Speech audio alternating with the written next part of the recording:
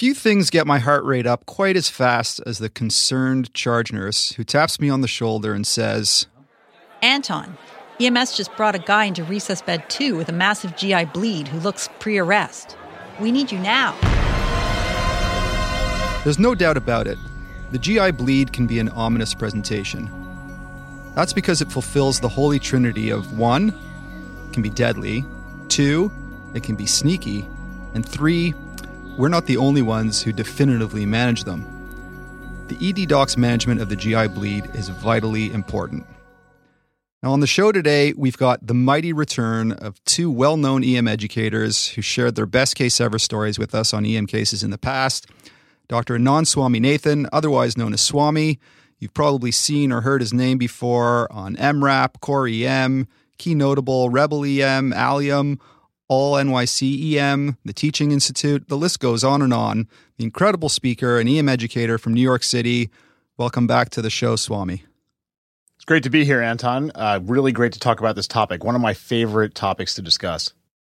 Great.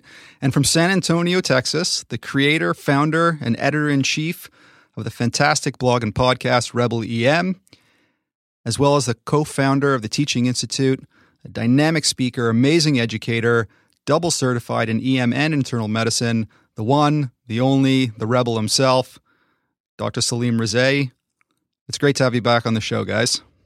Thanks for having me, Anton. I just, for the record, Swami, you kind of sound like the prostitute of foam with all those projects you got going on. No, prostitutes get paid.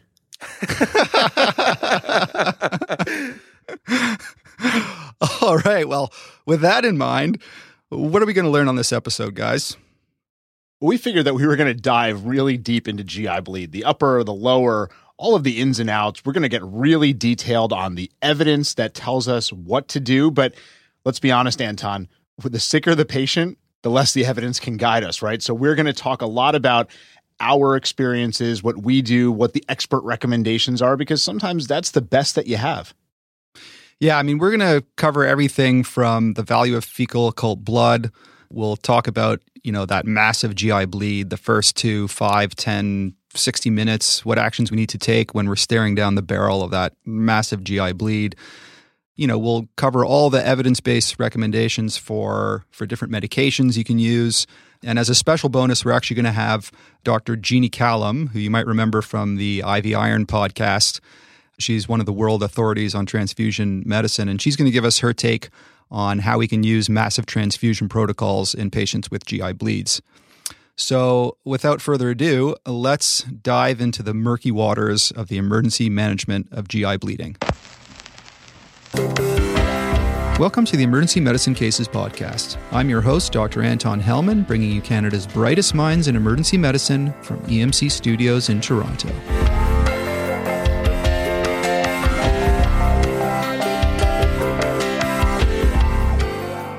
All right, so let's jump right into the first case. A 73-year-old man with a history of hypertension and ischemic heart disease, who's 3 months post-cardiac stent, presents to your ED with 24 hours of intermittent bright red blood per rectum with clots. He's on a beta blocker, ASA, and clopidogrel. On exam, he's diaphoretic but alert. His supine heart rate is 90, blood pressure 105, and his sitting vitals are a heart rate of 108 and a blood pressure of 92 on 50. The remainder of the exam is unremarkable, except for maroon-colored stool on rectal exam. So, Dr. Swaminathan, what are your general thoughts on the case so far? Are you worried, not worried? What are you thinking? I'm definitely worried, Anton. I think we're all worried. I think a little bit of palpitations are already occurring on my part, whether the patient's feeling that or not. In general, if the patient is sweating, you should probably be sweating too. So I'm very concerned. There's a lot of high-risk features here. If you go down that little bit of presentation, first of all, you've got a patient who's on aspirin and clopidogrel. So he's got 2 antiplatelet agents on board, which are trying their damned hardest to stop him from clotting off and stopping that bleeding. So we've got some things working against us. He's also on a beta blocker. Now, he's already a little tachycardic, right? He's 91 on presentation, 108 when he sits up. With a beta blocker on board, that's actually masking his tachycardia. So he's probably much more tachycardic than that heart rate would really allude to. Now, on top of all of that, this guy's got known coronary artery disease, and now he's got a GI bleed. And we know the literature is very clear on this. Patients with multiple comorbidities who come in with a GI bleed have a higher mortality. And that's not a surprising thing to say, Anton. We know that. When a patient comes in with any problem and they have a bunch of other comorbidities, they're going to do worse. They're going to have a worse chance of having a good outcome. But we do have some literature that shows that specifically CAD is one of those high-risk features, and a lot of that is probably because they have less reserve, and on top of that, they've got these other agents on board that are directly managing that CAD, but they don't take into account that something else could happen. Now, Anton, I do want to mention a little bit about orthostatics. You mentioned it. You know this is one of my pet peeves, so I got to say the numbers don't matter here. All that matters is the patient's symptoms. Symptoms trump numbers. So if this guy sits up and says, oh my God, I think I'm going to pass out, you don't even have to get numbers on that guy. It doesn't matter what those numbers are. And the reason that I make a big deal about it is because sometimes those numbers can mislead you. So about 50% of patients who are volume depleted will not have orthostatic vital signs in spite of having orthostatic symptoms. So just worry about the symptoms and you're going to be doing fine. So the bottom line, the question you asked me, am I worried? Oh yeah, I'm worried, and I'm going to already start rallying some resources to this patient's bedside. Yeah, I totally agree about the orthostatics and to go symptomatically. I mean, if you are going to use any numbers, I prefer the shock index that we use in trauma patients. It's been shown to be helpful in patients with sepsis. So the shock index is the heart rate divided by the systolic blood pressure. It's generally much more useful for predicting badness than orthostatic vitals for sure. And although, as you said, this patient is on a beta blocker, you might actually underestimate the severity of shock in his case. I think that's the trickiest thing, Anton. We see this all the time, especially since we see more older trauma than younger trauma now in a lot of centers.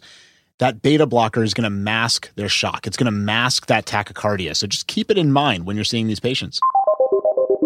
All right. So, we've got a little bit of history here, but we haven't really, we're going to be resuscitating this patient. But in terms of the history with GI bleeders in general, and in this case, what else are you going to really be looking for on history in a patient who presents with a GI bleed? Yeah, and you have to get very specific with patients about this because a lot of them will come in and just say, I'm bleeding. And so, well, what do you mean by you're bleeding? Is it black? Is it bright red? Is it maroon? What's the amount? Is it streaked on the sides? Is it mixed in? Is there clots with it? Is there not clots with it? Is it filling the bowl? Is it only when you wipe? I mean, it's so nuanced. I know we're talking about bowel movements here, but I mean, you have to be very specific with these patients. You might want to start asking about other symptoms, like are they having abdominal pain? Is there diarrhea associated with this, or has there been? Has this happened in the past? You start thinking about things like inflammatory, ischemic, or infectious type colitis. How are their bowel movements altered with this episode? Do they have iron deficiency, anemia, any unexplained weight loss? Because then you start thinking about things like colorectal cancer, again, depending on their age. This patient's in his 70s, so definitely something that's higher up on the list. And then you want to start asking about maybe some of the upper GI symptoms.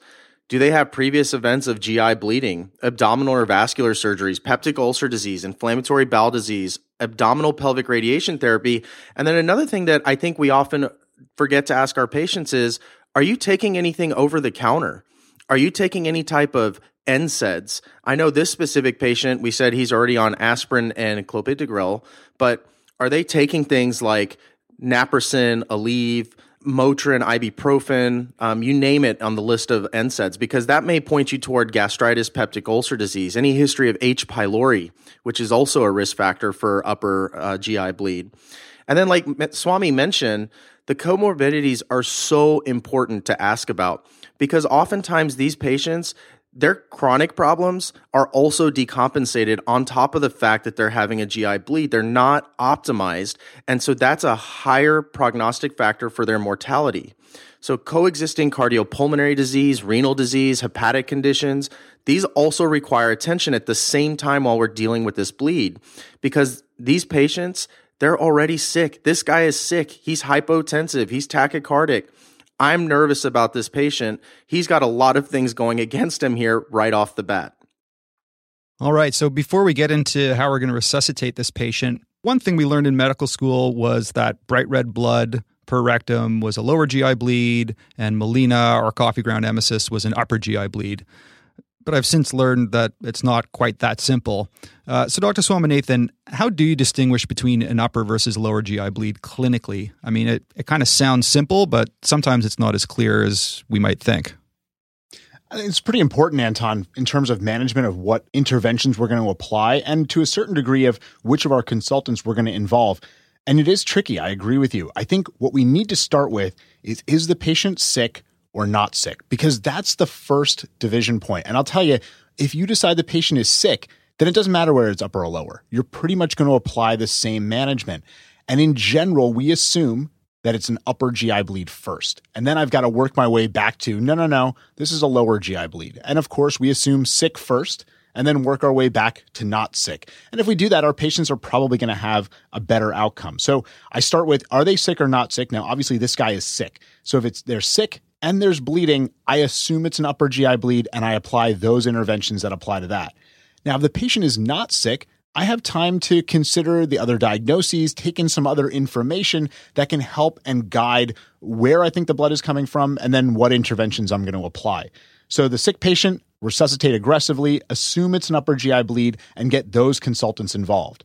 Now, with the not sick patient, there are some things that can help you. If they tell you they've had any hematemesis, that's an upper GI bleed. We all agree on that, right? Hematemesis is not coming from the colon. That would be a really bad GI bleed, lower GI bleed with an obstruction, I guess. So hematemesis, at any point, we assume that's an upper GI bleed. If they've got bright red blood per rectum with clots, that's almost always going to be a lower GI bleed. The exception, of course, is that if they have a very, very brisk upper GI bleed, they can pour out bright red blood per rectum. But Anton, I think we've seen those patients. They are not the not sick patients. These are sick patients. They look unstable. They look terrible. So I don't think you're going to miss that one. You're going to know that that patient is sick, and then you're going to assume that, oh, that bright red blood, maybe that is from an upper source. The lower GI bleed can manifest with melena, but I'll tell you, I know that that's written about. I've never actually seen it. So I guess it could happen, but I've not seen that happen. Now, when you have melena, again, that suggests the upper GI source, and the sensitivity on that's pretty good. We're talking about an 80% sensitivity, a likelihood ratio of around 6. So it's not quite the 10 likelihood ratio that we like, but that's a pretty good indicator. So now the other things that we can look at, and this is going to take some more time. So this is where we've decided the patient isn't sick. We're getting some supporting information on that patient, some blood work. BUN to creatinine ratio is often touted as something that can help us. If that BUN to creatinine ratio is greater than 30-1, that suggests an upper GI source. And I'll tell you, I don't really completely understand why that is. We were told for some time that that's because they've got blood in the GI tract, it's getting digested, and then because of that, their BUN and creatinine go up. But I know that there are some studies on healthy volunteers where they swallowed their own blood, and I don't want to talk about exactly how they got those volunteers. I'm sure they were medical students or military recruits because nobody else would ever have done this. And they found that their BUN and creatinine ratios didn't really go up. So probably this has to do with the fact that they are sick, they have blood in their system, and they're volume depleted more than anything else. Now, we do have one systematic review that found that when the BUN creatinine ratio is over 30, that's 93% specific for an upper GI bleed with a positive likelihood ratio of 7.5. Again, those are pretty good numbers. That's something that you can kind of rest your hat on. But again, when those patients have that BUN creatinine ratio like that, they usually do look a little sick. You don't usually get too surprised on those patients. The other factors, just to summarize those things that we're looking for, is the black stool color. And, there's a difference between dark brown and black. Once you've seen black stool, you won't forget it. And remember, when I was a junior resident, I was taught, take that stool that's on your finger when you do the digital rectal examination and put it on a piece of white paper. That's how you can tell something is black as opposed to just dark brown. Again, we're looking at that BUN to creatinine ratio. And then the last one is age. Patients who are younger than 50 years of age who come in with a GI bleed, they are more likely to have an upper GI source of that bleeding as opposed to a lower GI bleeding source. This doesn't have the best positive likelihood ratio, doesn't have the best sensitivity and specificity, but it's something else to add. So while you're going through all of these things and you're trying to push yourself in the direction of lower or upper GI bleed, these three factors can all be taken into account. The color of the stool, the BUN to creatinine ratio, and then lastly, that age. All right, I got it. So 3 considerations: sick or not sick, BUN to creatinine ratio, and age. So first, if they're sick, you assume it's an upper GI bleed and treat accordingly. If they're not sick but have hematemesis, then it's probably an upper GI source. Or if they have bright red blood per rectum with clots, then it's almost for sure a lower GI. And next, the BUN and creatinine ratio, if that's greater than 30, then it's probably an upper GI source, and that's got a pretty damn good likelihood ratio. And then lastly, if they're under 50, that makes it much more likely that it's an upper GI source as well. Exactly. And that first point, Anton, is key, that if they're sick, you assume it's upper because the treatments that you apply for the upper, they'll help for the lower GI bleed too.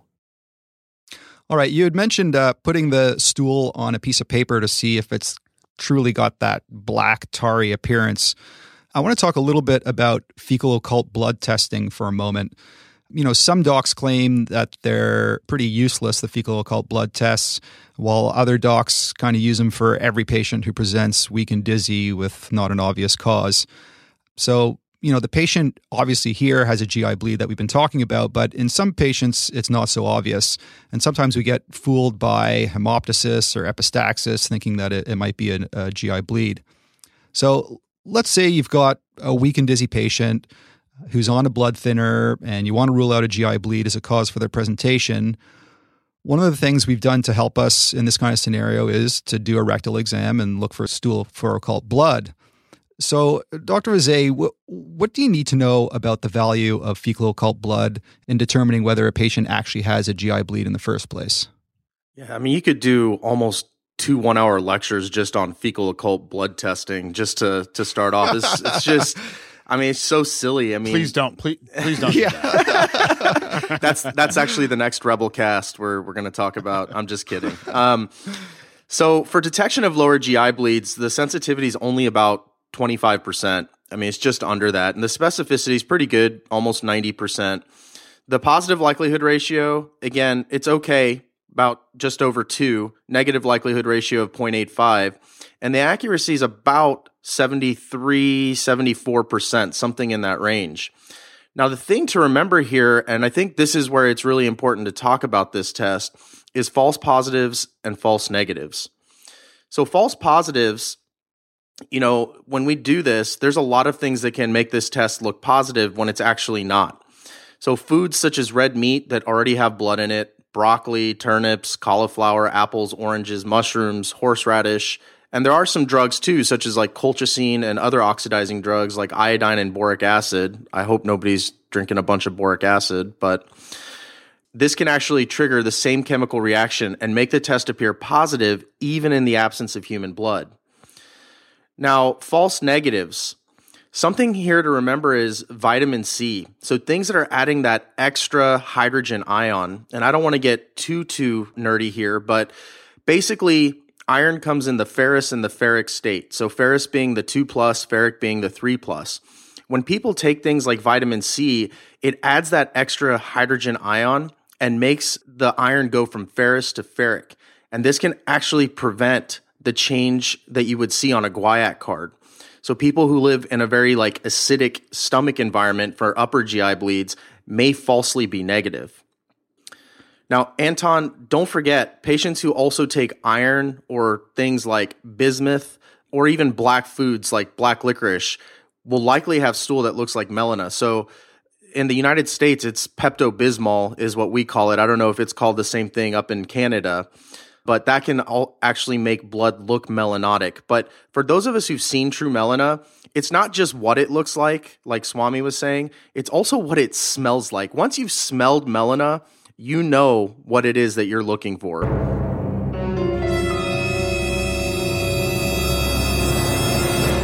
All right, so the bottom line then with fecal occult blood testing is that the specificity is pretty good, but the sensitivity really does suck. So if you get a positive test, assuming the patient's not on colchicine, that might tip you over the threshold of suspecting a GI bleed. But if it's negative, especially if the patient's taking vitamin C, that's pretty much useless. That's exactly right. It's very specific. It's not so sensitive. Okay. All right. So that's fecal occult blood. What about serum blood tests? sometimes we're kind of rushing through and ordering a bunch of tests when we have someone with a GI bleed, but there's some blood tests that are really important that we shouldn't miss to order initially and then follow over time. What blood tests besides, the usual hemoglobin, platelets, INR, PTT, that kind of stuff?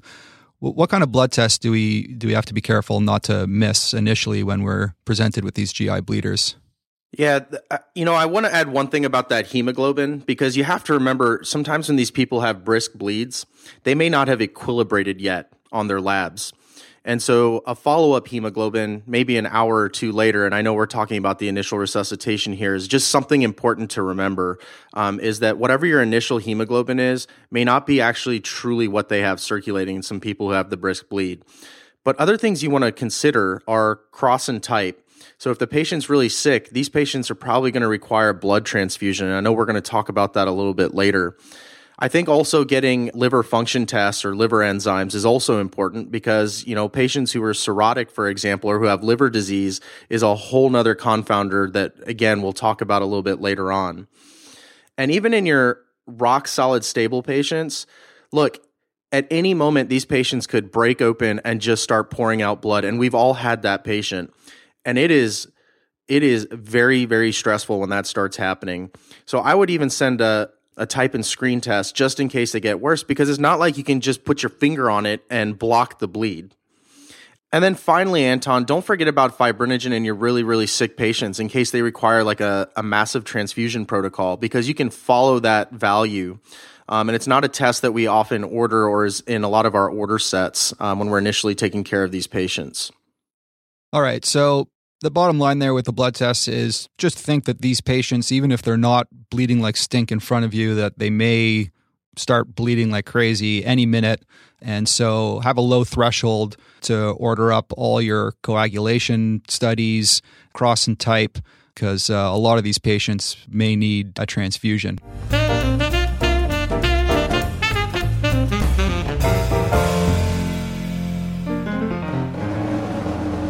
This patient, as we've been talking, likely has a lower GI bleed since they've got bright red blood per rectum with clots. Let's talk about the differential diagnosis. Dr. Swaminathan, the specific diagnosis probably won't change what we do in the first hour of management, but it may be very important in deciding whether to image the patient's belly or not, and it'll be important in terms of endoscopy and the definitive management. What are the top 3 or 4 most common causes of lower GI bleed that we should be aware of? Yeah, so this is obviously important to think about and differentiate. Now, the number one cause in terms of what's most common is diverticulosis. That's about 30 to 65% of cases. So if you just guessed, this bleed's probably coming from diverticulosis, you're mostly going to be right. Now, there are obviously much more benign things like hemorrhoids, colorectal polyps, or neoplasms. Those are both in the 5 to 15 to 20% range. The other one, though, that we have to think about, we don't always think about, and is the one that actually does require imaging, is ischemic colitis. If the patient has diverticulosis, hemorrhoids, polyps, I don't need a CT scan. A CT scan is not going to help those patients in differentiating. Those patients need a scope, or maybe they need just a lower scope, depending on what you think is going on.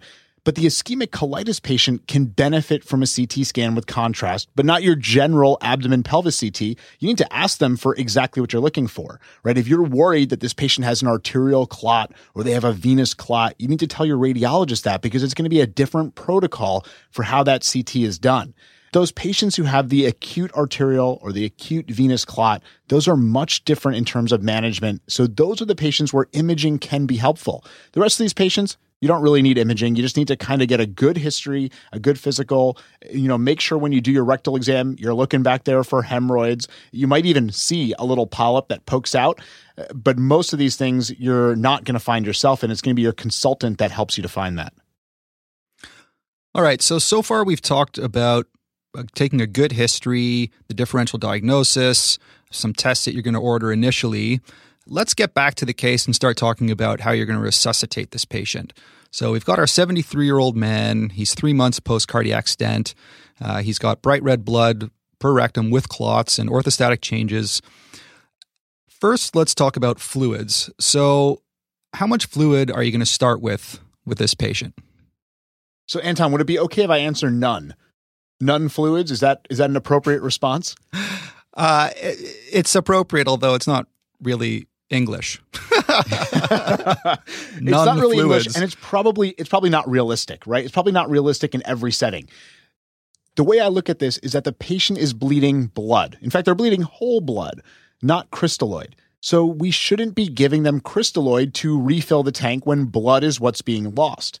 We should be giving blood. That makes a lot more sense. If the patient's hypotensive, you give them blood because that's what they lost. But again, it's not always realistic. It's not always pragmatic. There are some settings where you don't have blood available. So if you are taking care of this patient pre-hospital, there's not a lot of ambulances that are stocked with whole blood or any kind of blood product. So you're probably going to have to give them some fluids, and your goal should be just to maintain a decent MAP, somewhere around 60 to 65 millimeters of mercury. We're not trying to push these people to super normal blood pressures or even necessarily into the normal range. We just want them kind of not tanking. So I would say 60 to 65 for a MAP would be pretty reasonable, unless you had information telling you that, this patient usually lives with a pressure of 180 over 100. That's their baseline blood pressure, in which case maybe you want to push that a little bit higher. But as soon as you get blood, as soon as you're in a place where you have blood available, you should be giving them blood. Yeah, I think we can borrow a lot from the trauma literature in this respect because there's not a ton of GI-specific literature to guide us. But I think suffice to say that excessive volume resuscitation with fluids is a definite no-no. And that despite the lack of clear evidence for GI bleeders in particular, I think a reasonable approach would be to give them just enough crystalloids so that they're perfusing their vital organs and really only as a bridge to giving blood. And depending on where you work, you can get that blood a bit faster or slower. We'll talk in more detail about massive transfusion and other blood products with Jeannie Callum a bit later in the podcast. But just to foreshadow a bit, it turns out that most patients actually require just red cell transfusion and don't really require the massive transfusion protocol all that often, that most patients will stabilize just after a few packed red cells. I just want to try and zero in a little bit on when in the patients who you're not sure are that sick or not, when you would transfuse them. We talked about how the hemoglobin takes time to catch up, that your initial hemoglobin might not be reflective of the severity of the bleed, but a hemoglobin a few hours later would probably be more reflective. Do you wait for that hemoglobin? What kind of things are going through your mind in terms of indications for giving a transfusion in the first place? There's basically no guidelines that guide us here. There's no specific hemoglobin cutoff that tells you. I think we're going to keep saying this throughout this podcast is this has to be tailored to the patient. Are they sick? Are they not sick? I mean, I really think that is a huge dichotomy in taking care of these patients and making a lot of these decisions. In a patient who's diaphoretic, hypotensive, tachycardic, so basically hemodynamically unstable, I don't care what their hemoglobin comes back. Whatever they've bled out, they need it replaced. Now, the other thing to remember is that transfusion alone is not a benign procedure. There are complications associated with transfusions, and so this is not something we should take lightly. But again, you have to tailor this to the patient. Other things to think about is how brisk is the bleed? Is it maroon colored? Is it bright red? Or is it melanotic? Because how fast the bleeding is going on may also tailor this a little bit. The other thing is not just what hemoglobin are you going to transfuse at, Anton, but I don't know how it is at y'all's shops, but at my shop, sometimes it can take up to an hour to get blood down.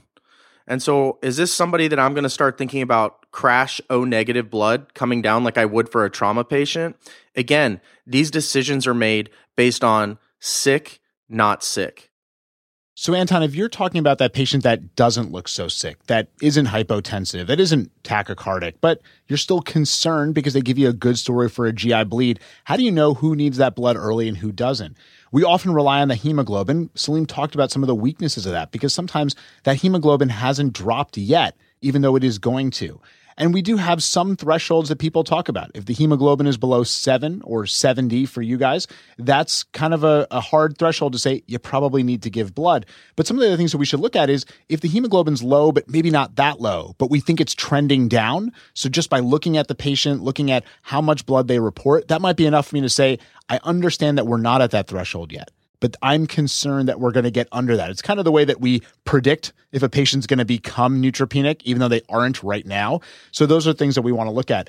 On top of that, the symptoms that the patient exhibits might be enough of a tip-off. So the patient says, when I stand up, I feel like I'm going to pass out. Even if their hemoglobin comes back a little bit above that threshold, I'm probably going to start a transfusion on them. And then with patients with these underlying serious comorbidities, things like coronary artery disease, for instance, I have a little bit of a lower threshold to transfuse them. When I say lower threshold, I don't mean a lower number. I mean, I am more willing to transfuse them at a little bit of a higher hemoglobin level. The other thing I would think about is patients with coagulopathies or on anticoagulation, because these patients aren't going to exactly clot themselves off. And so in these patients, I would also kind of consider a little bit earlier that they may require either, if not just reversal of their anticoagulation, but they may also require some blood products a little bit earlier on. All right. So just to review there, some of the factors we need to take into consideration when deciding whether or not to give a blood transfusion. It's not just the absolute hemoglobin level, but the trending of that hemoglobin level. Things like pre-syncope, if, like you said, if they stand up and they feel really dizzy. So those sort of clinical factors, and the also important comorbidities that we've mentioned, things like coronary disease, that's going to change your threshold. And then certainly liver disease. And if patients have a coagulopathy, if they're taking any kind of blood thinners or combination antiplatelet agents like this guy, you're going to be a lot more likely to start your transfusion early, because those medications are going to take time to wear off, and the bleeding's unlikely to stop before definitive management. Anton, can I add two more things to that list that I think oftentimes get forgotten? How brisk is the bleed? I think is important, because people who are just bleeding out bright red blood, I mean, I think you should have a low threshold for that. And then the second thing is volume of blood loss. So we do this in trauma all the time. We try and guesstimate, what volume they've lost. And I think we forget to oftentimes ask, and people don't do a very good job estimating that. But those two things should be added to that list as well: how brisk the bleed is and the volume of blood loss.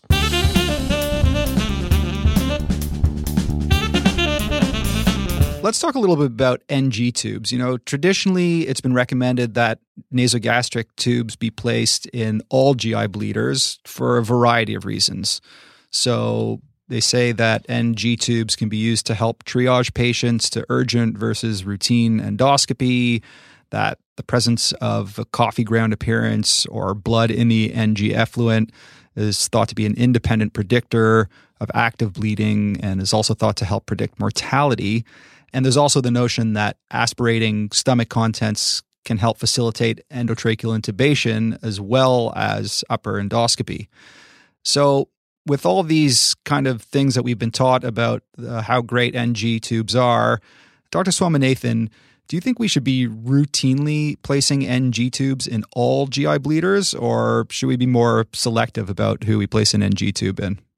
Well, such a nicely loaded question, Anton. Of course, we should be more selective. We don't do the same thing for every patient who comes in, but that was the routine for a long time.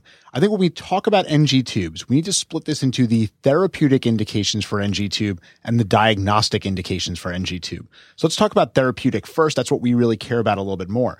Now, again, like you said, we're talking about emptying the stomach out of blood or contents, and that's really beneficial if I'm going to be intubating the patient, and the GI docs think that it's very beneficial for them when they're scoping the patient. So if I have a patient who's really sick, who initially I am already moving towards doing a rapid sequence intubation, I would drop the NG tube to empty that stomach out, which is going to make my intubation easier. As soon as I relax them, as soon as I lay them flat, if you intubate flat, these patients are going to regurgitate and you're going to have a ton of blood in your field, which is going to make it more difficult to do your procedure. Now let's go from there to the diagnostic indications. And this is much different. This is where I think we have a lot more issues with the idea of NG tubes on everybody. The theory, again, like you said, is that if I drop the NG tube and I get blood, I can easily differentiate upper from lower. But we do have literature to guide us to say that it's just not that simple. There's a nice article by Wittig and colleagues. They published back in 2004 showing that the positive likelihood ratio was 11 for detecting an upper GI bleed if the NG aspirate was bloody. But here's the problem. The negative likelihood ratio wasn't that good. It was 0.6. So if you get a positive aspirate, that's a pretty good indication that you have an upper GI bleed. But a negative aspirate can be misleading. It can tell you, or you can think, oh, they don't have an upper GI bleed. I got a negative aspirate. The problem is that we often don't get that NG tube into the appropriate location. It sits in the stomach, but it doesn't get down into the duodenum. We know a lot of these patients have bleeding from things like duodenal ulcers. It also doesn't account for the fact that some patients have intermittent bleeding. If you happen to catch them at a point where they are not actively bleeding, you might have a negative aspirate. And again, there's good information that's been repeated multiple times, and it's in the GI literature showing that sometimes you drop it, you aspirate, there's nothing there, but then when you scope them, they have a high-risk bleed. So we have to take all these things into account. The patient who said, oh yeah, I had an episode of hematemesis yesterday, and they look pretty good in front of you, they probably don't have an active bleed, and an NG tube that's placed and aspirated, it might just be misleading. It might not tell you what's actually going on. Now, the other therapeutic indication, Anton, was for helping our GI colleagues, right? I drop that NG tube, suck out all the contents. It's going to make it easier for them to do their endoscopy. There's some GI literature that shows that it doesn't really make that much of a difference. They do have a suction port on their scope. They can suck stuff out of the way.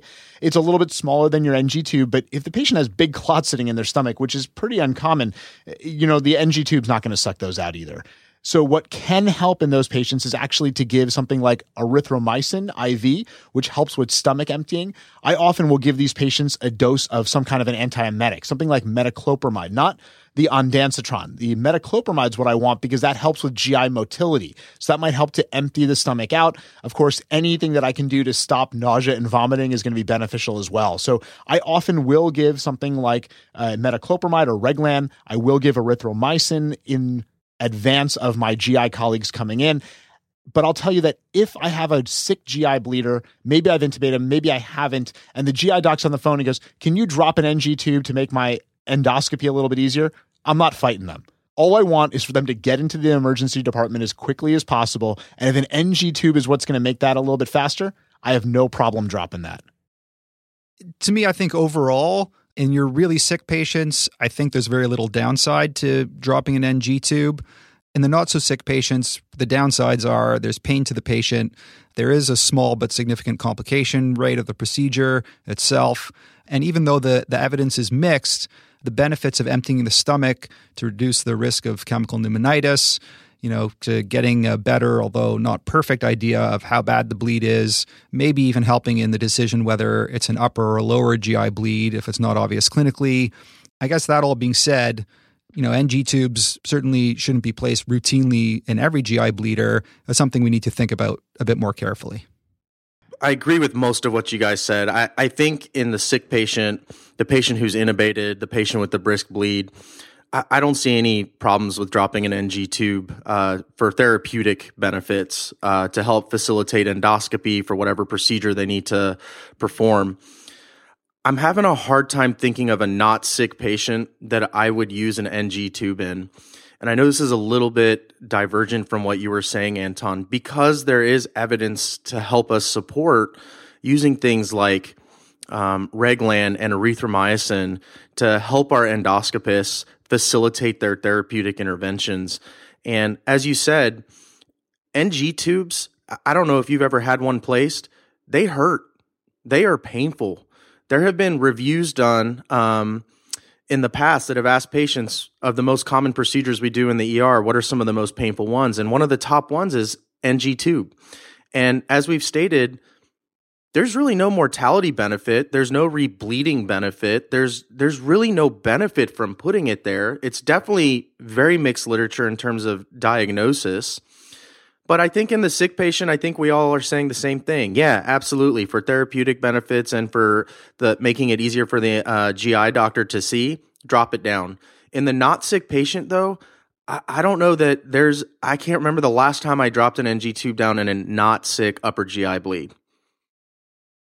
All right, so I guess suffice to say then that for the really sick patient, we're all in agreement that you probably should drop an NG tube in most of those patients. For the not so sick patients, it's controversial. It's kind of a judgment call.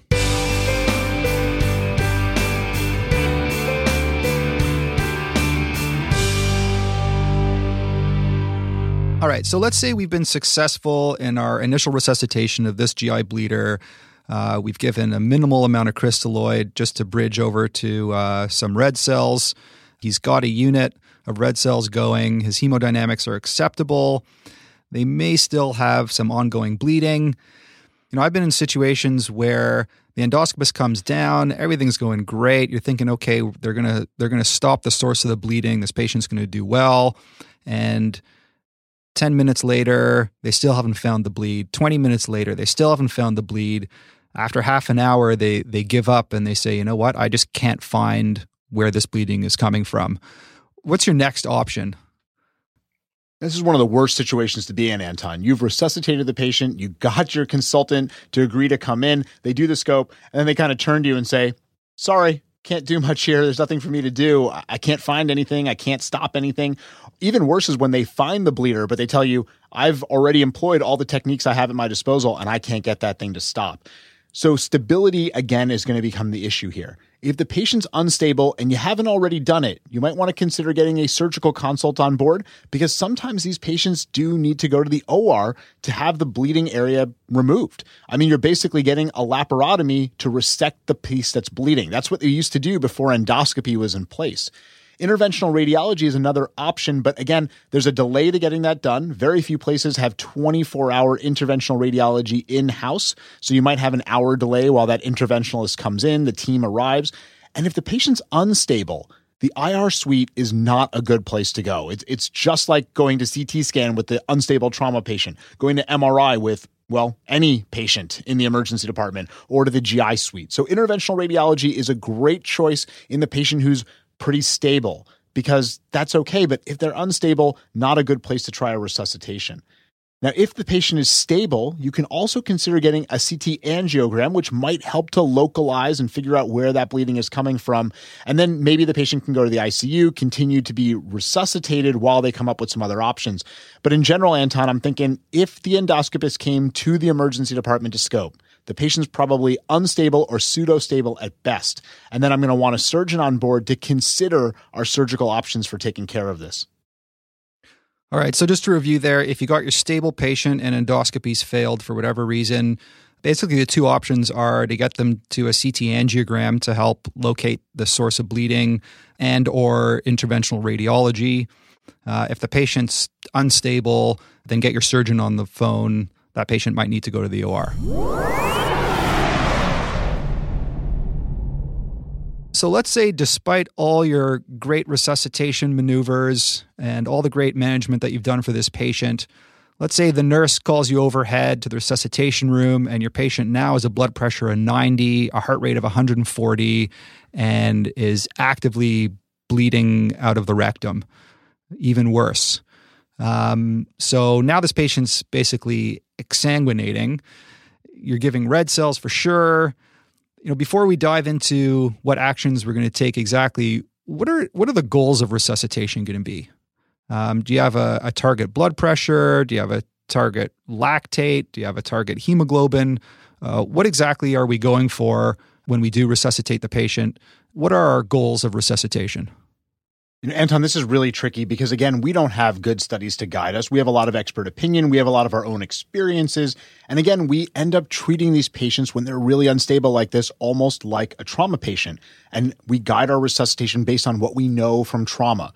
And let's be honest, it's not like the trauma literature is exactly robust either. So a lot of this is our expert opinion. We're usually going to shoot to maintain a hemoglobin over 7 or 70 grams per liter for the Canadians and everybody else who's not an American. We are going to give them the blood cells, but like you said, we're also going to be giving them factors. We're going to be giving them FFP. We're going to be giving them platelets. We're going to do that 1-to-1-to-1 or 1-to-1-to-2 resuscitation.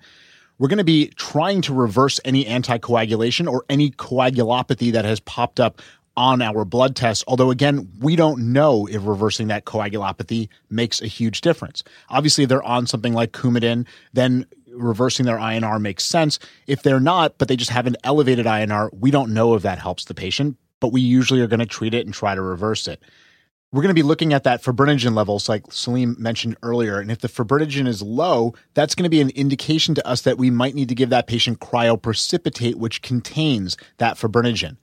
Another one of the markers that we want to look at that sometimes gets overlooked is the calcium.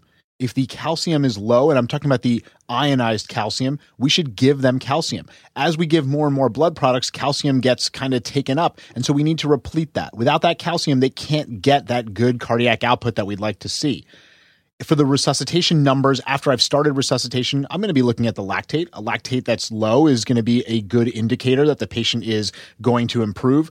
A base deficit is another something to look at. We want to keep them not hypothermic because that's going to make them more coagulopathic. So in these patients, it's going to be tough, but you want to get some kind of a continuous temperature monitoring going on. I say it's tough because most of us use rectal probes for this. And if they're pouring blood out their rectum, you're probably not going to be able to get a probe to sit in place. So an esophageal probe is going to be at play here. If you have a little bit of a thermometer on the end of your Foley catheter, that can be useful too. As far as the goals, though, Anton, and that's really the key because we're not going to be waiting for all these blood tests to come back to tell us we're doing a good job on our resuscitation. I'm looking for end organ perfusion. How's their mental status? Are they making urine? These are things that can help us. What's their skin feel like? Is their skin warm and perfused, or is it cold and clamped down? And again, when these patients become unstable, I'm not necessarily rushing to intubate, but intubation is high up on my list of things that are going to need to happen. I'm going to resuscitate aggressively first, try to get them to a more stable place before I do that intubation, but I'm almost definitely going to be taking the airway because these patients become altered, they start vomiting, and now I have another issue to take care of.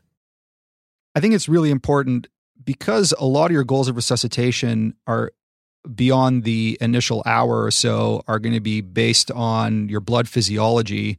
Hopefully these patients are out of your emergency department in a couple of hours. But Dr. Rizé, like you were saying before, sometimes there's patients that are stuck in the emergency department for 24, 48 hours. And it's really our responsibility to make sure that they've got ongoing monitoring. And that means we need to be ordering frequent blood tests for the sick patients. And like you said, some of the things we need to be aiming for are a hemoglobin greater than 70, platelets greater than 50, an INR less than 1.5 or 2. Calcium, you got to be monitoring that, and you want it to be greater than 2. You want to make sure the lactate is pretty much back to normal, less than 2, the base deficit, and you want to monitor temperature. Hopefully all this would be happening up in your ICU, but sometimes we are stuck with these patients, and when we are stuck with these patients, that's sometimes when things go really sour because we're busy with other things. These are just some things to be aware of, and even if they are going up to the ICU, it's important to initiate that blood work at least, and repeated blood work to help out our ICU colleagues. Help on the way. When I know this I got. We've got this patient now who's really, really unstable. We haven't talked about tranexamic acid yet. Dr. Rizé, in this patient who's now even sicker than before, would you give him tranexamic acid? So I think Swami made a great statement very, very early on in this podcast. And he said, if you have somebody who's really sick and you're not sure if it's an upper or lower GI bleed, treat them like an upper GI bleed. And I'll tell you why I'm saying that that's such a great statement. Because when you sit down and look at the evidence for this, Anton, there have been some systematic reviews on this. And when you look at that evidence and you look at the randomized clinical trials that were included, we have some moderate evidence for improved mortality with upper GI bleeds, but we really don't have any evidence in lower GI bleeds. To be clear, we also don't have evidence that it causes more harm in lower GI bleeds. We just don't have evidence that it's helpful in mortality for lower GI bleeds. So in this patient who's actively hemorrhaging, if I don't know if this is upper or lower, yes, I would consider giving them tranexamic acid. I agree with Salim. I don't think that the literature can really guide us here. It's hard to get these studies done. It's hard to do randomized control trials in the sickest subset of patients. I'm probably going to give it. Part of the reason why it may not show a benefit or it may not in actuality be beneficial is because if we look at the trauma literature on TXA, it tells us that if it's given under 3 hours, great, thumbs up, it works. After 3 hours, you might actually incur more harm from this. And with GI bleeds, we don't really know when it started. Even if the patient says, I threw up blood 30 minutes ago, they might have been having a slow bleed for a while. So I don't know if that's why tranexamic acid hasn't been shown to have a robust benefit in these patients, but it might be why. Maybe these patients aren't within that 3-hour window. I don't even know if that 3-hour window is relevant. But when the patient is actively trying to die in front of me from bleeding, I'm probably going to give them TXA. All right, so then to sum up the evidence for TXA in GI bleed, like you said, there's moderate evidence based on 8 RCTs for improved mortality rate with upper GI bleed, but lower GI bleed we really don't know. I guess for lower GI bleed, it's a judgment call, but considering that TXA has pretty little downside, it should probably be given in the really unstable lower GI bleeder. Assuming that they just haven't had a PE or some other major thromboembolic event that would put them at higher risk for giving them a thromboembolic event with your TXA. I'm transferring that patient to you, Anton, if they had a recent PE, by the way.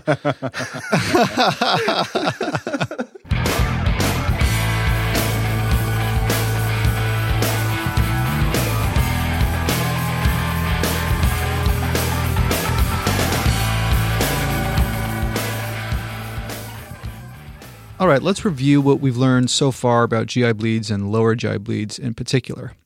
So get set for historical pearls, how to distinguish upper from lower GI bleeds, initial test to order, goals of resuscitation, when to use NG tubes, when to order a CTA, fluid considerations, and finally factors to consider when ordering red cell transfusions. So first, the history. On history, besides asking specifics about the bleeding, being sure to ask about over-the-counter meds and any clues to the underlying cause, don't forget to ask about comorbidities. That's key. Comorbidities are important because they are often the most important contributors to prognosis in GI bleed. Ask about coronary artery disease, CHF, pulmonary, renal, and liver disease, because any of these comorbidities will increase the risk of a poor outcome and may influence your management decisions. Next is how to distinguish between an upper GI bleed and a lower GI bleed when it's not obvious. Well, first off, if the patient is really sick, just assume that it's an upper GI bleed. If the patient isn't that sick, if there's hematemesis, it's almost always an upper GI bleed, and if there's bright red blood per rectum with clots, then it's almost always a lower GI bleed. Remember that a brisk upper GI bleed can present with hematochezia, and occasionally a lower GI bleed can present with melena. So if the patient's not sick and doesn't have hematemesis or bright red blood per rectum with clots, next, look at the BUN and creatinine ratio. If the BUN to creatinine ratio is more than 30-1, then it's much more likely to be an upper GI bleed, especially if the patient is under 50 years old. What about initial tests in the sick GI bleeder besides the usual CBC and ChemStrip? Well, you should include a crossin type because they may need a blood transfusion and you don't want to be catching up with that. Liver enzymes, INR-PTT, and don't forget the blood tests that'll help you with the goals of resuscitation. That's fibrinogen, calcium, lactate, and base deficit. Now, what about fecal occult blood testing? How accurate is it? Well, overall, the accuracy is only about 73%, with a pretty good specificity but poor sensitivity. So if your FOB is negative, your patient could certainly still have a significant GI bleed. And don't forget that there's lots of false positives and negatives. And there's lots of foods, there's iron pills, Pepto-Bismol, that can make the stools look like melena. Now, the most common cause of a lower GI bleed is diverticulosis, and the one cause that we should always keep in the back of our minds is ischemic colitis, because those are the patients that need CT imaging, and the treatment is very different than, say, for a bleeding hemorrhoid. Now on to resuscitation. For the really sick patient, give only enough fluid, like Ringer's lactate, for example, to maintain a MAP of about 60 to 65 and get clinical signs of end organ perfusion. And use fluids only as a bridge to giving blood. Remember, they're bleeding out blood. You want to replace them with blood. Now, the decision of when to order a red cell transfusion is tricky, and the evidence is not that great for lower GI bleeds. The decision needs to take into account a whole bunch of factors like the patient's hemodynamics, how brisk the bleed is, the volume of blood loss, when the bleed started, because if it just started 30 minutes ago, the hemoglobin will likely not have dropped yet. And you don't only want to look at the absolute hemoglobin.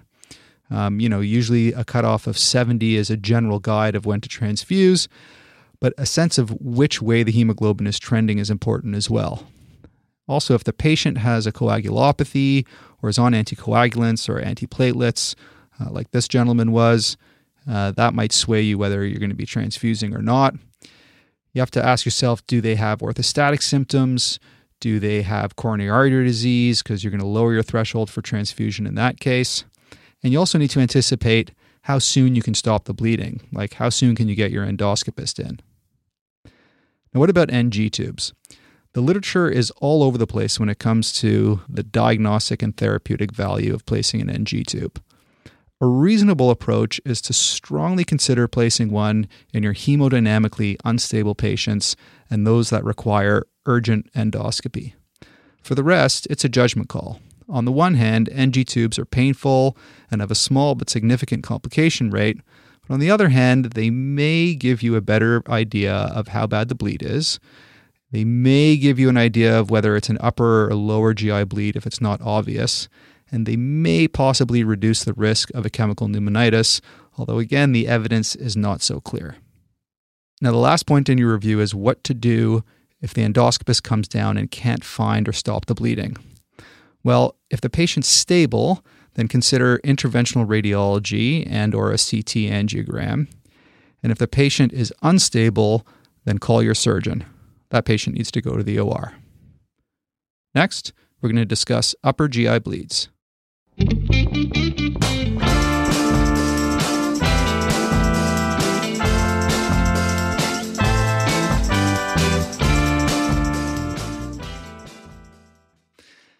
All right, on to case number 2. You get a call overhead to the resuscitation room for a 42-year-old man with massive hematemesis. According to EMS, he's well known to them with a history of alcoholism and chronic hepatitis C, and has not only had hematemesis for 4 days, but also hematochezia. As you enter the resuscitation room, you see an alert but very pale man who looks more like 60 years old, with a heart rate of 140 and a blood pressure of 85/40. A quick look at his belly reveals significant distension and obvious caput medusa. So, Dr. Swaminathan, what kind of things are going through your mind when you're faced with an alcoholic upper GI bleeder as opposed to the first case of the lower GI bleeder from a non-alcohol related cause? So, Anton, we all expressed our concern with that first patient, that we were nervous, that we were anxious about taking care of him. That pales in comparison to how we feel about this patient. We've all taken care of these patients. They decompensate rapidly, and when they decompensate, it's hard to get them back. Now, this guy's already decompensated. He's already in shock. So this is something that it doesn't make me anxious. It makes me lose sphincter tone. And that's how we should feel about this. We should feel that we've got to move quickly to take care of them. And we're going to talk a lot about nitty-gritty issues and what kind of meds and what the evidence is behind it. But let me tell you something that a much smarter emergency doc taught me. An upper GI bleed is like a stab wound to the belly. They're bleeding. I can't see the bleeding, but I know it's bad and it's going to get worse. We've got to think fast and move faster if we're going to get that patient taken care of. The number one for this patient, I'm worried about a variceal bleed, and that's what it is until proven otherwise. Yes, PUD or peptic ulcer disease is the most common cause of upper GI bleed, not in this patient. In this patient, it's a variceal bleed, it's a variceal bleed, it's a variceal bleed, and then a little bit further down, there are some other things to think about. But most likely, that's what the alcoholic patient has. Peptic ulcer disease is much more common in the non-alcoholic patient, and overall, we're talking about 67-70% of upper GI bleeds are from PUD, just not in the alcoholic patient. The other thing to think about is that if the patient has a history of aortic disease, and sometimes you don't get that outright, you have to kind of tease that out. If they've got a big abdominal scar that looks kind of recent, that might tip you off, but sometimes you don't get that either. But if they've got a history of aortic disease, you got to worry about the aortic enteric fistula. These patients bleed extremely quickly and die fast. So usually you don't get that 4-day history of hematemesis. Usually it's like, I hematemicized this morning and now they're trying to die in front of you. In those cases, you need a vascular surgeon, you need a general surgeon, you need some kind of a surgeon at the bedside quickly to determine whether that patient is stable enough and can go to the OR. If you don't make that happen fast, these patients will crash and die in front of you before they get any kind of treatment done. All right, so we're driving home the point here that variceal bleeds are really bad bleeds, that you've got to assume that any alcoholic has a variceal bleed. What is it exactly about variceal bleeds that make you so worried? So these are high pressure systems, right? The portal circulation is causing a lot of pressure on those varices. So they tend to bleed and they bleed rapidly. You obviously can't get direct control on this. You can't put a finger on it to stop the bleeding. And these patients with liver disease are coagulopathic. They're either coagulopathic and bleeding like stink, or they're coagulopathic and they're gonna bleed like stink. We know that's gonna happen. This makes our transfusion process, our control of bleeding, so much more difficult. And then let's not forget about the fact that this guy is a chronic alcoholic, which means that he also has poor underlying health. So his baseline best health is not very good. You take a patient who's already sick to begin with, and then you add a serious event on top of that, these patients are going to die quickly unless we move quickly. We're going to want to activate our massive transfusion, intubate the person early to protect and control the airway, and you should still, of course, be resuscitating before that intubation if possible. We talked about that NG tube placement. This is a great place to consider putting that down, sucking out the stomach before we do our intervention. And endoscopy is going to be central here. Our interventionalists, our GI docs, they have a lot of things they can offer to these patients. But also remember that interventional radiology can help as well. An emergent TIPS procedure, that transjugular intrahepatic portal shunt, that can help. That can stabilize the patient temporarily while we move to more invasive treatments. And then again, the general surgeon. The general surgeon's your friend here. Before endoscopy, before TIPS, the procedure that saved these patients' lives were going to the operating room and having a partial gastrectomy and sometimes getting the esophagus removed as well. So get your general surgeon on board early because you may need them as well. So these patients aren't only coagulopathic, oftentimes they're also thrombocytopenic. And I think people forget that. Now, this patient will very likely need to be intubated to protect his airway and get scoped safely. Let's talk about airway more specifically, because these can be really tricky with all the blood and possible emesis. So when it comes to airway, what alterations to your usual airway algorithm are you going to consider in the massive upper GI bleed patient? Am I not allowed to call anesthesia for this?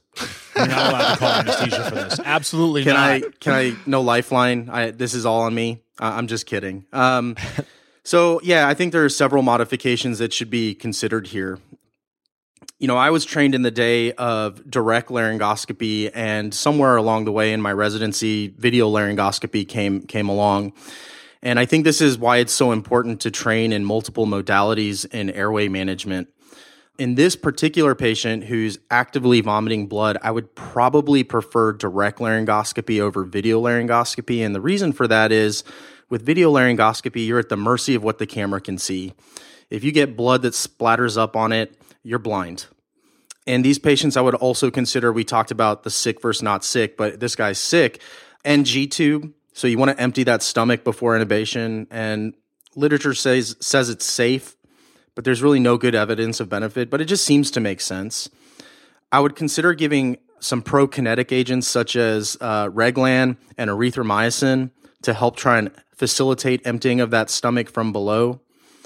And patients who are hypotensive, these patients are basically in shock. And so in these patients, this is where you want to really go with the low dose sedative and high dose paralytic. And my agent of choice would probably be ketamine, because you get the nice side effects of the sympathetic surge, so they get a little more cardiac output. You kind of get an increase in their blood pressure. Now, that's not going to happen in every case, but I would consider dropping my dose by about 50%. Don't skip the paralytic, because you don't want these people vomiting. If they haven't already, you don't want them to start vomiting on you. In terms of airway management, I think we all agree on pre-oxygenation and apneic oxygenation.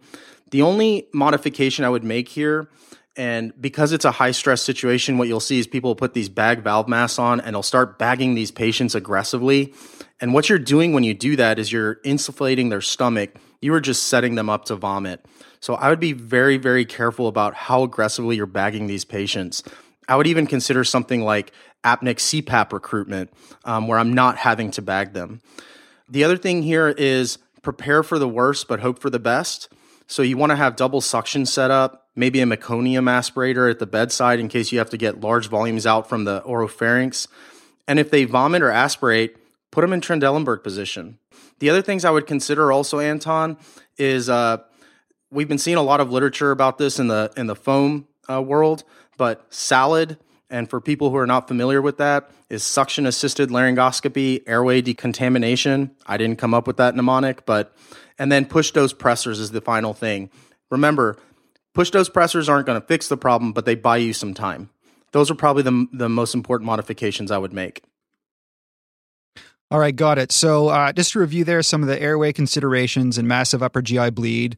First, avoid aggressive bagging because that's just asking for vomit, which is always a disaster in the airway. As always, we should resuscitate before we intubate. Consider placing an NG tube before intubating. Consider giving Reglan or a metoclopramide to lower that lower esophageal sphincter tone. But be sure to give a full dose of your paralytic, again, to avoid that vomit in the airway. And be ready with a double suction setup. And if you have a meconium aspirator, that can really help to clear up the airway. If the patient does vomit, like you said, put them in Trendelenburg. So again, you're not getting vomit into the airway. And have a push dose pressor ready in case the BP does tank after you intubate. Anything to add, Swami?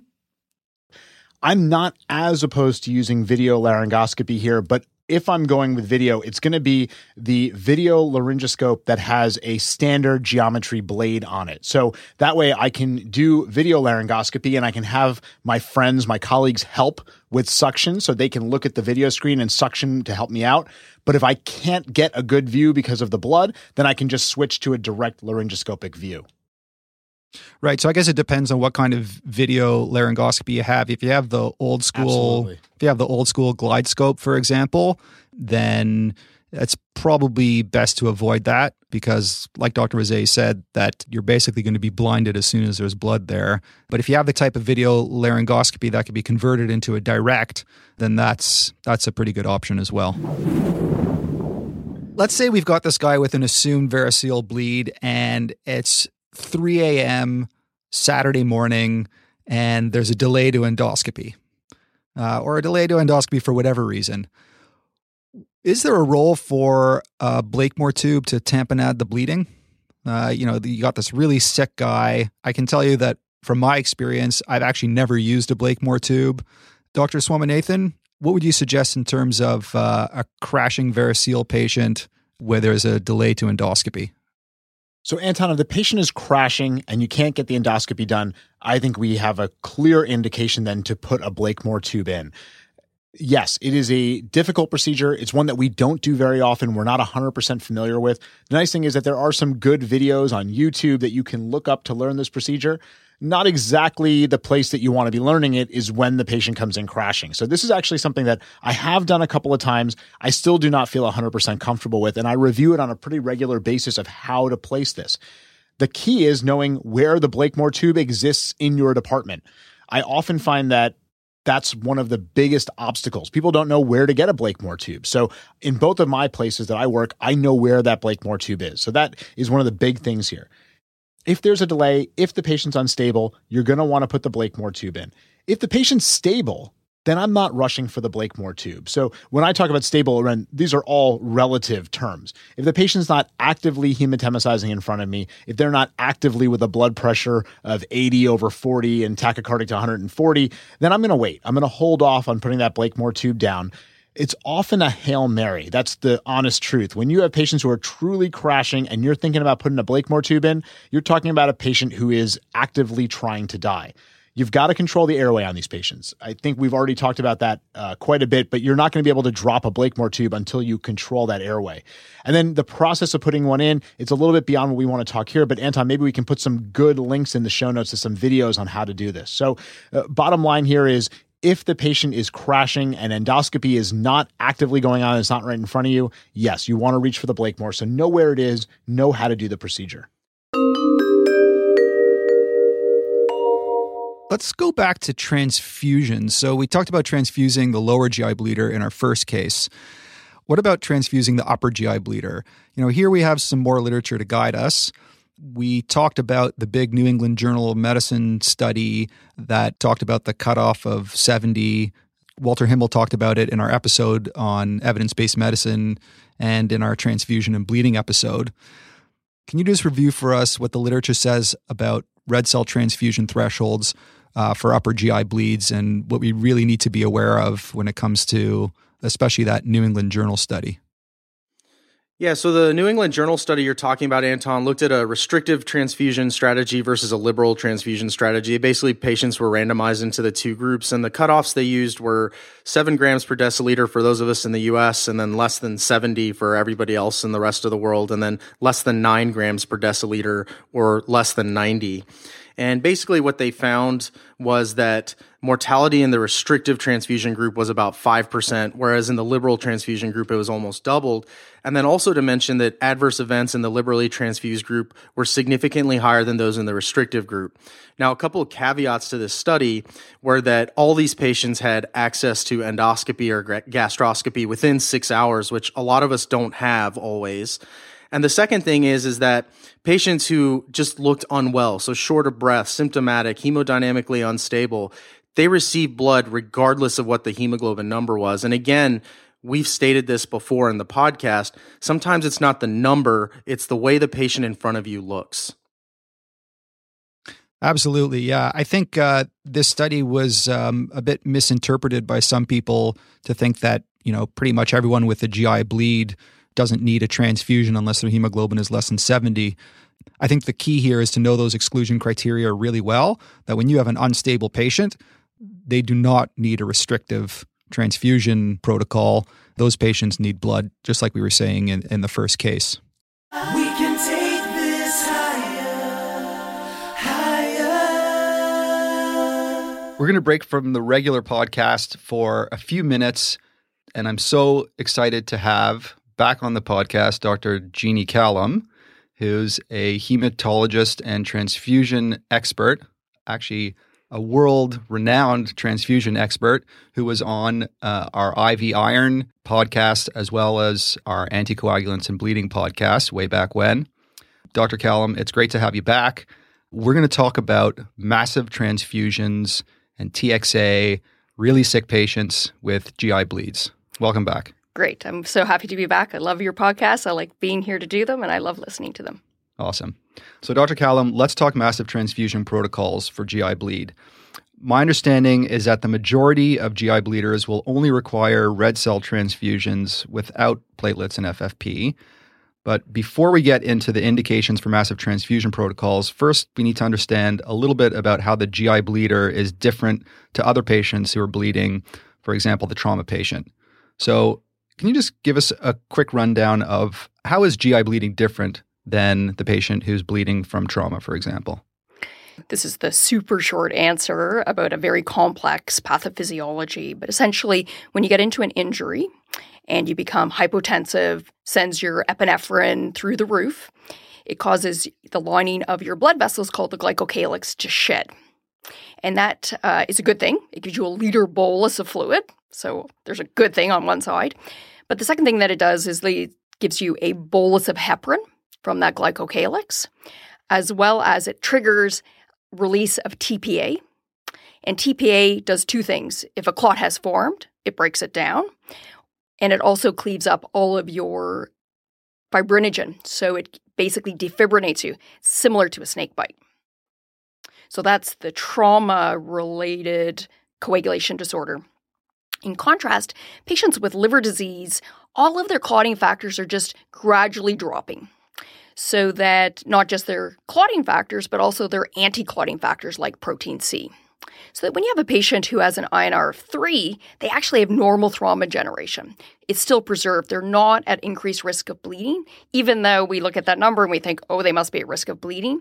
In clinical studies, high INRs in patients with liver disease has never been shown to correlate with bleeding risk for a procedure, at the time of a surgical procedure or a bedside procedure. So we need to interpret those numbers differently. So let me just clarify that. So the patient who's on warfarin is very different than the liver patient in terms of if they both have an INR of 3, the one with warfarin is much more likely to be bleeding to death than the patient with liver disease. Oh yeah, you have to manage those patients in a completely different way. And so that's a really important concept. When you have an INR of 3, you need to know why the INR is 3. Because if it's liver disease, okay, we don't have to worry so much about that INR. But if it's warfarin, some other anticoagulant, vitamin K deficiency, that patient might bleed. We're going to get on to how you treat a liver patient different than a non-liver patient when it comes to GI bleed. But getting back to the difference between, say, the trauma patient and the GI bleeder, how is that going to change how you approach massive transfusion? Yeah, so a patient that's a trauma patient who has this hyperfibrinolysis with this released TPA, their management really is tranexamic acid, aggressive coagulation support, cryoprecipitate for fibrinogen replacement because it's depleting your fibrinogen. And often they have a low platelet count because you're aggressively transfusing them. So it's a clear many of those patients need a massive transfusion protocol activation. In contrast, because a patient with a GI bleed really doesn't have the same degree of coagulopathy, most of the time, actually 95% of the time, they just need red cells. And so the vast majority of times you're faced with a GI bleeder in the emerge, you're going to be thinking, okay, most of the time I'm going to manage this. I'm going to call my blood bank. I got a bad GI bleed. I need 4 units of uncross-matched blood in a cooler, get them to the bedside. So I'm not going to let that patient become profoundly anemic and hypotensive without being able to manage them. I'm going to tell my blood bank, keep 4 ahead. And as soon as they get cross-match compatible blood, we'll swap it out and switch over to cross-match compatible. So put simply then, the trauma patient is going to be depleting all these other factors, and so they're going to need FFP and platelets and all those things, whereas almost all the GI bleeders aren't going to be depleting their factors so quickly, and they can easily handle 4 units, 8 units without having to go to the other factors. Yeah, and actually we have pretty good data from that. We have 2 randomized clinical trials that were done to try and decide what's the right transfusion trigger for red cells. But if you go to all their tables, you see, okay, what percentage of patients actually needed plasma and platelets? And it's about 5%. So the general standard of care management of a GI bleeder is just lots of red cells. If we accept that only about 5% of GI bleeders will need a massive transfusion, then what are the indications for a massive transfusion in a GI bleeder? Yeah, so I think there are situations, particularly with variceal bleed, where you have a profoundly hypotensive patient that's not responding to red cells, that's where you're going to start to think, maybe this patient's going to need such rapid resuscitation that I'm not going to be able to use my laboratory test results, the INR, the PTT, and the fibrinogen to dictate when I transfuse things, because I'm transfusing so fast, I can't make transfusion decisions based on laboratory test results. I'll still be sending them, but they're going to be coming half an hour, 45 minutes after I send them. So I'm not going to be able to make decisions in real time based on those numbers. In trauma, we have great scores that predict when you're going to need to activate your massive transfusion protocol, whether that's the ABC score or the traumatic bleeding severity score, the TBSS, to dictate when you activate these things. Outside of trauma, we don't really have those same scores, but the most common score that's recommended is called the shock index, and that's your heart rate divided by your blood pressure. If it's over 1, your chance of using 5 units or greater is pretty high. Once you get to a shock index of 1.4, the mean use of blood is about 11 units. So you can basically predict that you're probably going to have to activate your massive hemorrhage protocol when you get above a shock index of at least 1.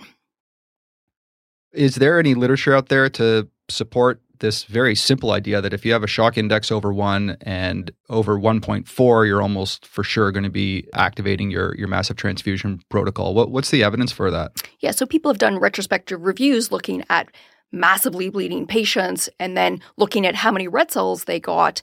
And really that cutoff of 1 and then 1.4 predicts that you're going to get into that range of a massive hemorrhage getting more than 10 units of blood. The other thing that I think is really helpful is if you start with those first 4 units of uncross-matched blood and you see no blood pressure, no heart rate response, that should be another trigger. Okay, I have a really out-of-control bleeding situation where they're not responding to, frontline resuscitation. Okay. I'm just imagining some naysayers arguing that, well, if you're waiting for these things to happen, trying 4 units, and if then they don't respond, then I'll activate the massive transfusion protocol. Or if I'm waiting for my fibrinogen, if I'm waiting for all the lab tests, then I'll activate my massive transfusion protocol. I'm thinking the naysayers out there might say, well, it takes so long to get the massive transfusion protocol going unless you're in a trauma center, that the reason I want to activate it early is because it takes so long. And if you activate it late, then it's too late. Yeah, so I think you have to think about there are some downsides to overactivation. So let's start first about the patient. There have been clear situations where someone's activated a massive hemorrhage protocol in a patient that probably didn't need it. And as a result, because they get such rapid access to red cells and component therapy, they get a whole bunch of blood products they didn't need, resulting in our most common transfusion complication, that serious transfusion-associated circulatory overload, sometimes profound, sometimes hemoglobins post-resuscitation well above 150, because it just came too fast. And nurses now with rapid infusers can pump blood in pretty fast into a patient that you thought was really bleeding, but actually they weren't. And then obviously on the other side, there's the hospital costs to activation. Many of the products that we prepare, when we prepare plasma, we have 5 days to sell that. And if we don't happen to have a patient coming in, that plasma is going in the garbage. If the platelets come down, they're not properly stored, they come back to the blood bank, they're going in the garbage. So there are harms from overactivation. I think there's another situation where you should be activating your massive hemorrhage protocol.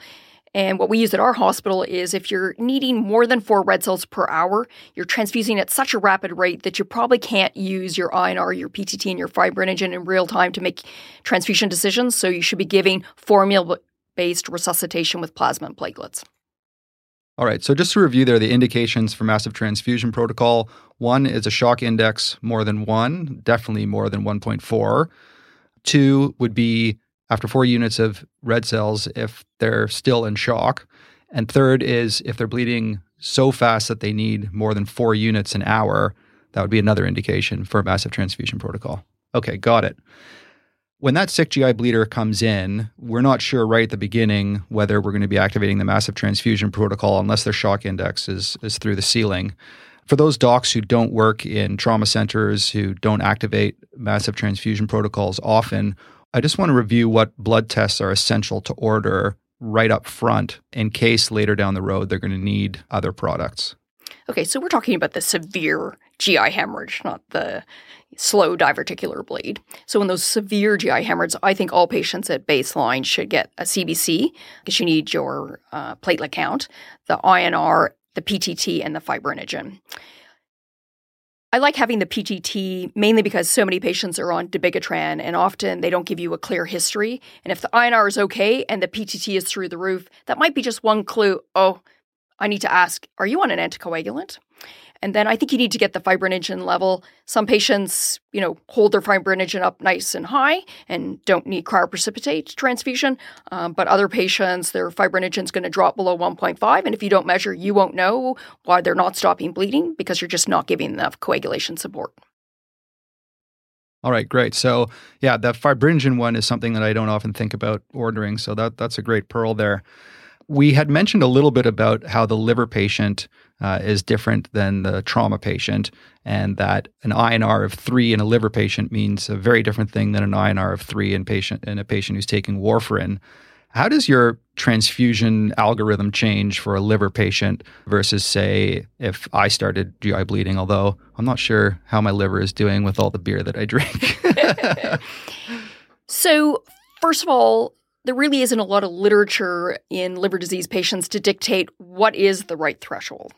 So I think a really good message is we don't give any prophylactic plasma in a liver disease patient, irrespective of their INR, before we do procedures, because we know from clinical studies that are retrospective that there appears to be no value in that.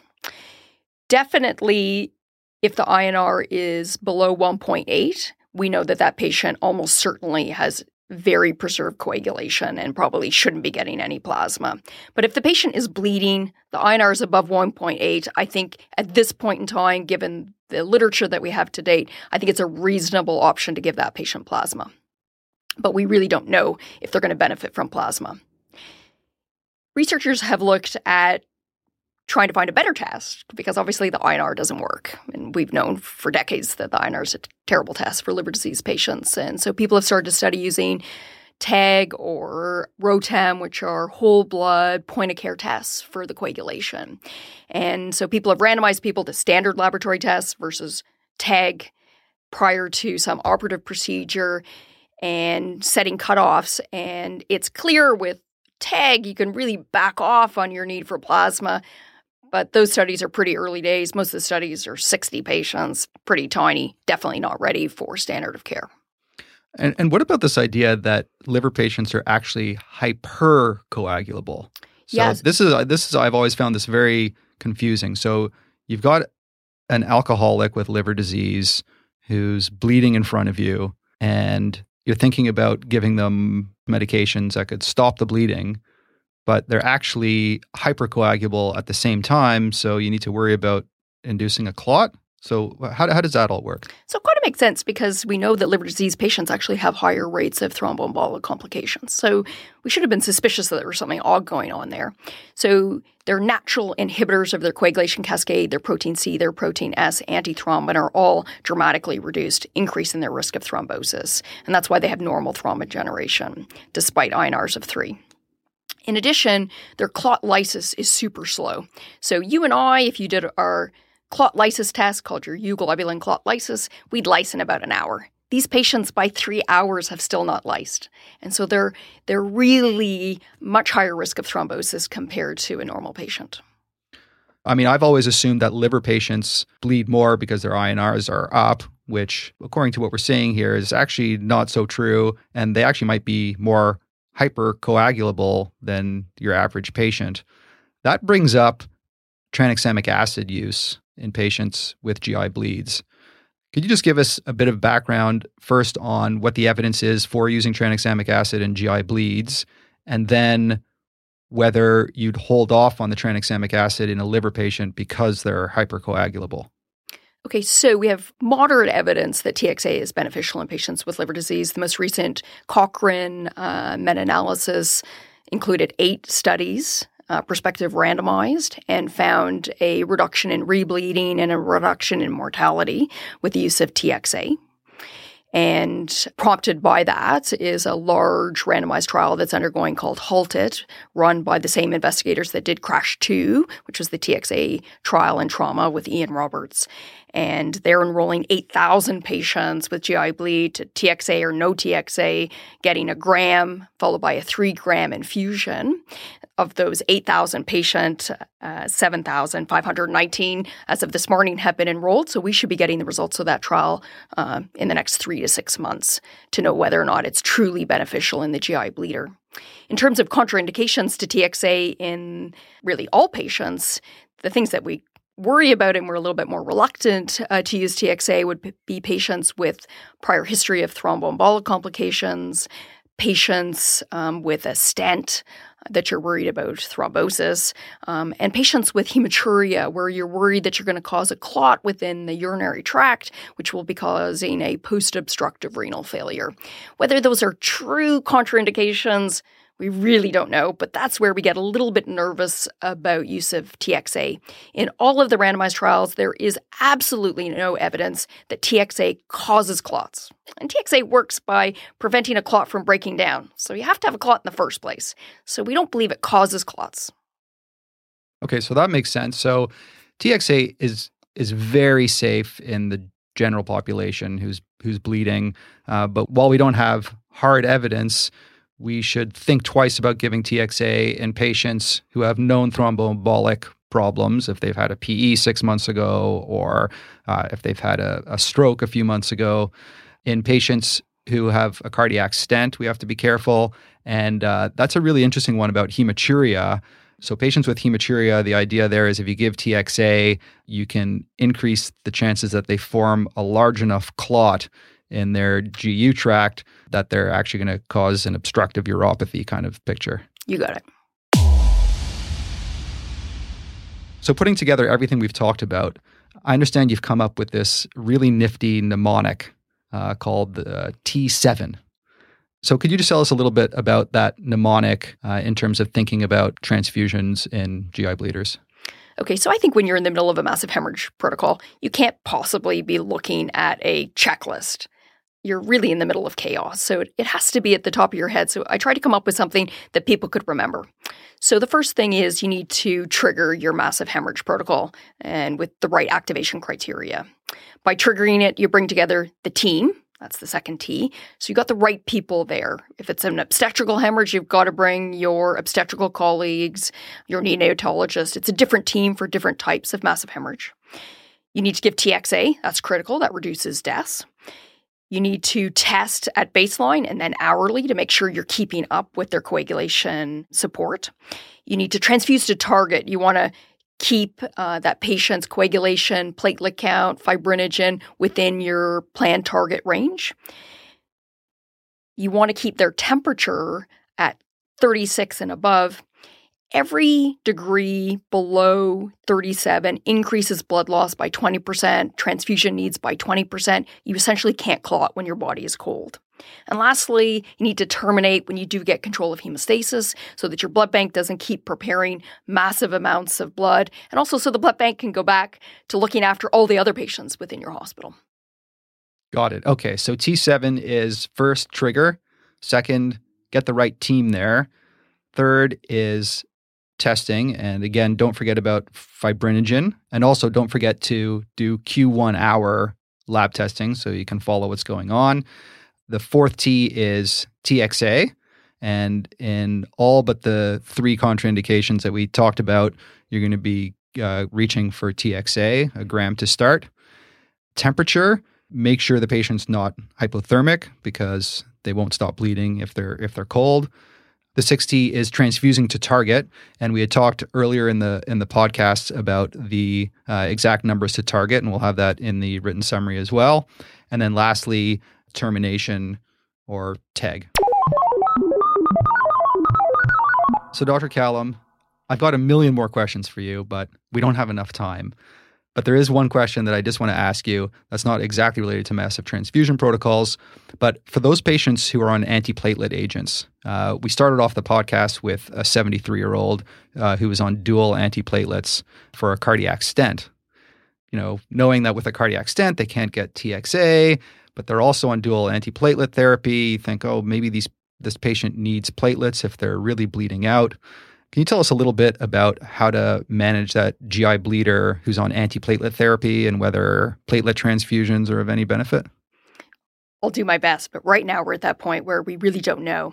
So some things in medicine always make sense. You know, a patient comes in, they're on antiplatelet agents, they're bleeding, give them a platelet transfusion. It all makes sense. And then someone performed 2 studies. The first one was the patch study where patients were randomized to platelets or no platelets when they came in with an intracranial bleed. And it turned out that getting no platelets resulted in the best outcomes for patients. And there was an apparent increase in bleeding, as well as an increase in thrombosis in the patients that got the platelet transfusions. And then another study was done in GI bleeders out of Connecticut that took non-thrombocytopenic patients coming in with a GI bleed on antiplatelets and looked at patients that had gotten platelets and not platelets based on whatever their doctor decided. And lo and behold, major cardiovascular events, death, and longer hospital stay was more common in patients that had gotten platelet transfusions. And we're starting to realize that the platelets you get from the blood bank, they're not normal platelets. They're hyperactive because they're being stored in plastic. They're sitting in the blood bank for 7 days. And obviously what you're getting isn't really what's coming, what's really being produced by the bone marrow. And so we believe that by giving platelet transfusions, you're probably increasing the patient's risk for thromboembolic complications. So I think you really need to balance when you're making your decisions. You need to understand, yes, Does it stop patients from bleeding? Maybe. Does it increase the risk of thrombosis? Maybe. And really have a little bit of thought rather than a more shotgun approach to it, which we generally have on antiplatelets, bleeding, give platelets. All right. Well, thanks so much, Dr. Callum. Your expertise and insights are really, truly incredible. I hope we can have you back on the podcast for some other hematologic or transfusion-related topics soon. Anton, thanks very much. Always happy to come. I love being on your podcast.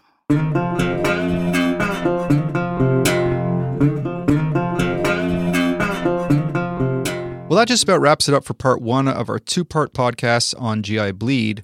Part 2 will be released exactly 1 week after part 1. And in part 2, we'll review the evidence for PPIs with an EBM bottom line from Justin Morgenstern. We'll talk octreotide, antibiotics, transfusions, the future of GI bleed management, and a whole lot more with Swami and Salim. Now, a quick announcement before we go. Registration for the EM Cases course on February 3rd, 2018 just opened a few days before the release of this podcast, and we may still have some spots left. If you go to the EM Cases website and click on courses in the navigation bar, you'll find a link to register. And with the release of these GI Bleed podcasts, we have a brand new rapid review video on Lyme disease to help consolidate what you heard on the EMU Highlights podcast. So until next time, take it easy.